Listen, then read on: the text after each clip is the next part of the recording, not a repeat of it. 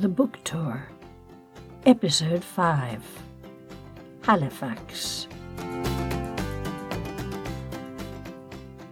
I was on the bus, travelling to Halifax, where I'd be presenting my book to a group at Dalhousie University, and I was quite excited. Yes, I know I should have been wary. After all, it was Angela, my publisher's ineffectual publicity agent, who had arranged the event. She had also arranged those fateful talks in Ottawa and Montreal, the ones no one had shown up for or known about. Foolishly, I do tend to be an optimist. Outside, it had started snowing. Serious snow. "We're running way behind schedule," said the bus driver. Well, no problem. My talk wasn't until tomorrow afternoon. Because I was in a cheery mood, I made the mistake of saying something to the young woman seated beside me. How was I to know this very round, ruddy creature was a monument to logorrhea, that I had opened a sluice gate? She was soon giving me the details of her recent wedding, the venue, the weather, the caterers, and the meal. Each bridesmaid was described, her dress and hairstyle. There was information about the priest, about relatives who had attended, all 125 of them, since Mother is one of 12 children. Then came details about her own wedding dress, how she'd made an effort to dye it, but those pounds simply didn't budge. And to think she hardly eats anything, because she really has a small appetite.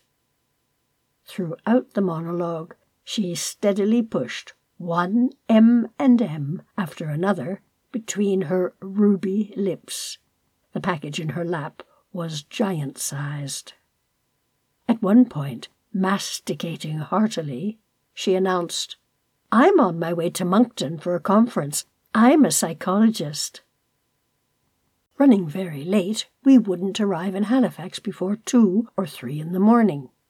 At that hour, the hostel where I'd planned to stay would be closed.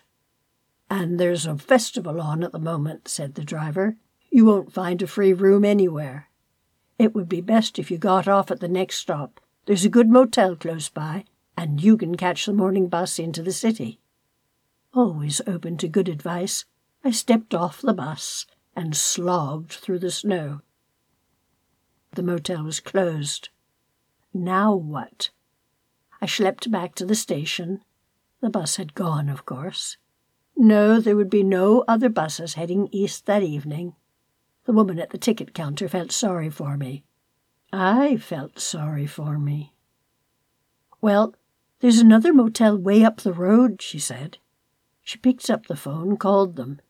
Yes, they were open. And yes, they had a free room. They were very nice people, too. A Lebanese family who had arrived in Canada during the Civil War. The whole family immigrated. Well, almost the whole family.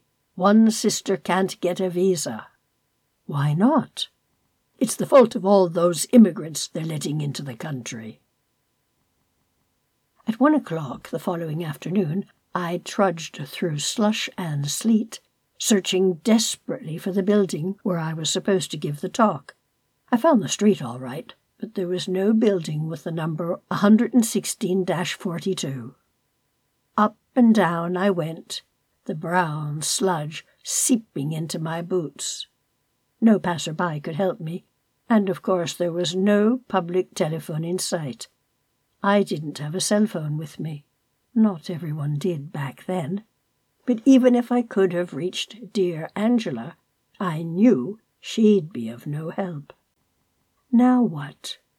The talk was supposed to have started, and here I was, with a heavy backpack filled with books, and a huge folder of photos mounted on cardboard that my publisher was certain would be useful.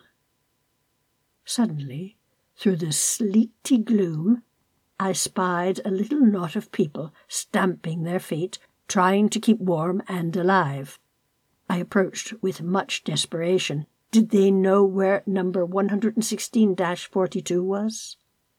No, said one.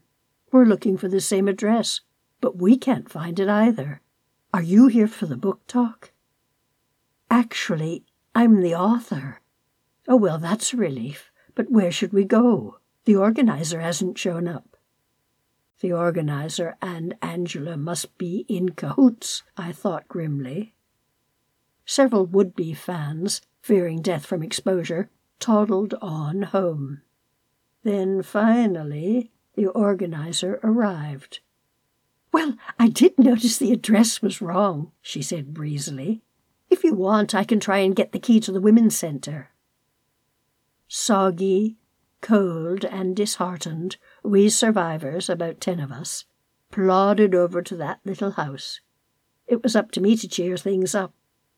So pulling out a few good tales and using a lot of exaggeration, I did manage to get everyone chuckling. You're obviously not an academic, said one. In the end, all but one person bought a book. This was success, in a modest way. A very, very modest way. The woman who hadn't bought a book did offer to drive me back into town. Why did I accept? That warm and cosy car was a lure, and I, a mere captive, received all the details about a daughter, now in Europe, who had once been a dancer. Her former studio was described, her close friends, her wedding, it had taken place 3 years before, her wedding dress, and how cute and beautiful her baby is. I heard about feeding problems, allergies, and potential genius. I received intimate information about colic. Eventually I did manage to escape, and I headed for the highly interesting Maritime Museum. In the bookshop, there were many books on 19th century immigration. My book would fit in nicely here, I thought, and I asked the woman running the shop if she'd be interested. Well, why not talk to the museum director? The director was charming. I told her about that afternoon's book talk, the sleet, the cold, the incorrect address.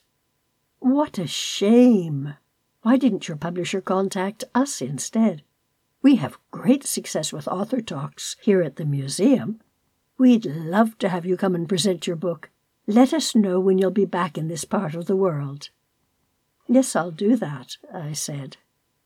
But since it had taken me a whole lifetime to get to Halifax, I doubted I'd be back in the neighbourhood any time soon. Back in the city centre, I sat at the counter of a bar and dreamt about eating oysters. Far too expensive. 2 rich-looking men were sitting nearby. One was handsome and interesting-looking. The other wasn't. The handsome guy was quiet. His chum wasn't. And he did love boats. He told me all about boat design. Okay, he did buy me a drink or two.